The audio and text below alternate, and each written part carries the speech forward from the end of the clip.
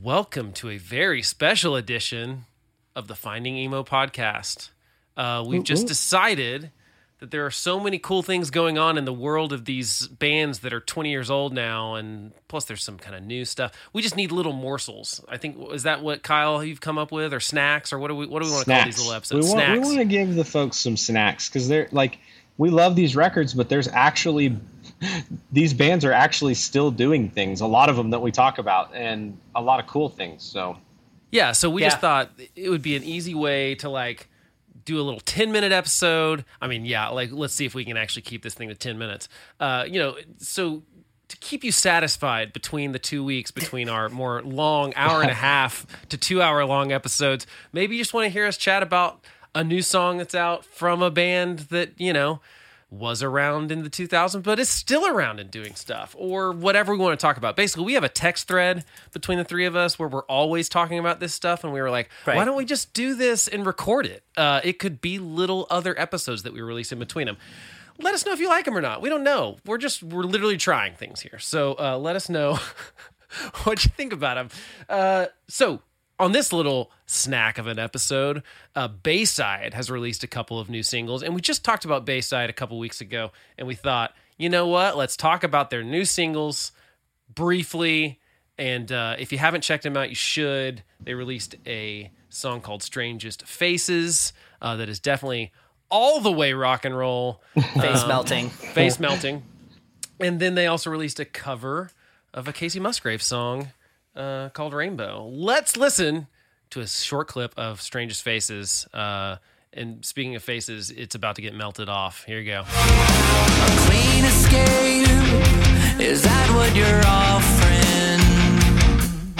Well, I'll fuck it up, 'cause that's what I do. May we part as lovers and die as friends. It's a $1,000,000 view to drown in the ocean with you. I have seen the strangest faces, yellow teeth and scary eyes. Unfortunately, I don't have a fade button in this version of the recording, so we just have to do that abrupt cutoff. Boom! there it is. I got to work on the fade. I'll add that in. We're trying all sorts of things right now. So, fellas, Kyle, I mean, you're the one that threw it our way in the chat, and so tell us about it. Your thoughts? Holy crap, guys! That song, you said it, Blake. It is all the way rock and roll. Sounds like it's in drop C. I mean, that guitar is so much beefiness on the guitar. It is a tough freaking song, dude. It is everything I want out of a Bayside song. And the solo, insane. I know you didn't get to it, and yes. No, So I know. I just spooky. wanted to get kind of a little bit of that riff kind of thing going on. Great clip. Yeah, it feels a little did great. Halloween-y. Yeah. I'm going to Yeah. rock this thing on the porch at Halloween while I'm handing out candy, for sure. It's going to make the Halloween mix, I think, this year. Along with like Monster Mash, Stranger Things soundtrack, things like that. This will be Dude, on there it just 'cause it makes me feel that way. 3 minutes It at totally a time. has a Halloween vibe. Yeah, but the kids definitely are not going to come up to your porch while that thing's blasting. You need to turn it all the way up. They might, yeah. Well, the cool kids might. The cool kids kids will. will. Yeah, you'll get full-size bars if you come and I'm rocking the Bayside song. Chris, do you have any thoughts on the rock and roll that is Bayside, Strangest Faces? Well, for a band that's like, you just said, kind of an older band, been playing for about 20 years, it's pretty remarkable how creative they still are when they're creating new music, creating new art. It's kind of unique. It doesn't sound like any other Bayside songs that I'm aware of. Yet it's still Bayside, right? Yeah. Oh, absolutely. His voice is Still recognizable, if that makes sense. unmistakable. Yeah. Well, on the opposite end of the spectrum, we've got this cover of Rainbow. We'll play that also with an abrupt end because I don't have a fade. Here we go. Take a look around, 'cause the sky is finally open. The rain and wind stop blowing, but you're stuck out in the same old storm again. Your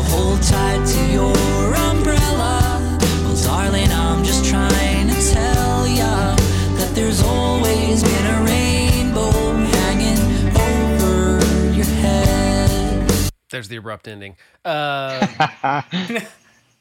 Yeah, so this is a Casey Musgraves cover. I don't like much country music, but I love Casey Musgraves. So I'm into a cover. I'm fine with this. I think she's made some really good albums. 4 really good albums, which is pretty hard to do in a row, I think. The new one's kind of a bummer because it's about getting divorced. Yep, that one is a bummer. What? Yeah.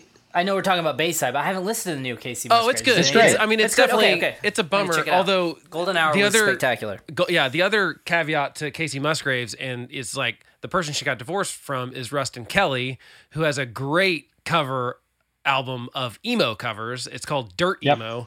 And it's fantastic. Has like the best version of "At Your Funeral" by Saves the Day that maybe I've ever heard. It's like, Also, which is hard to teenage dirtbag.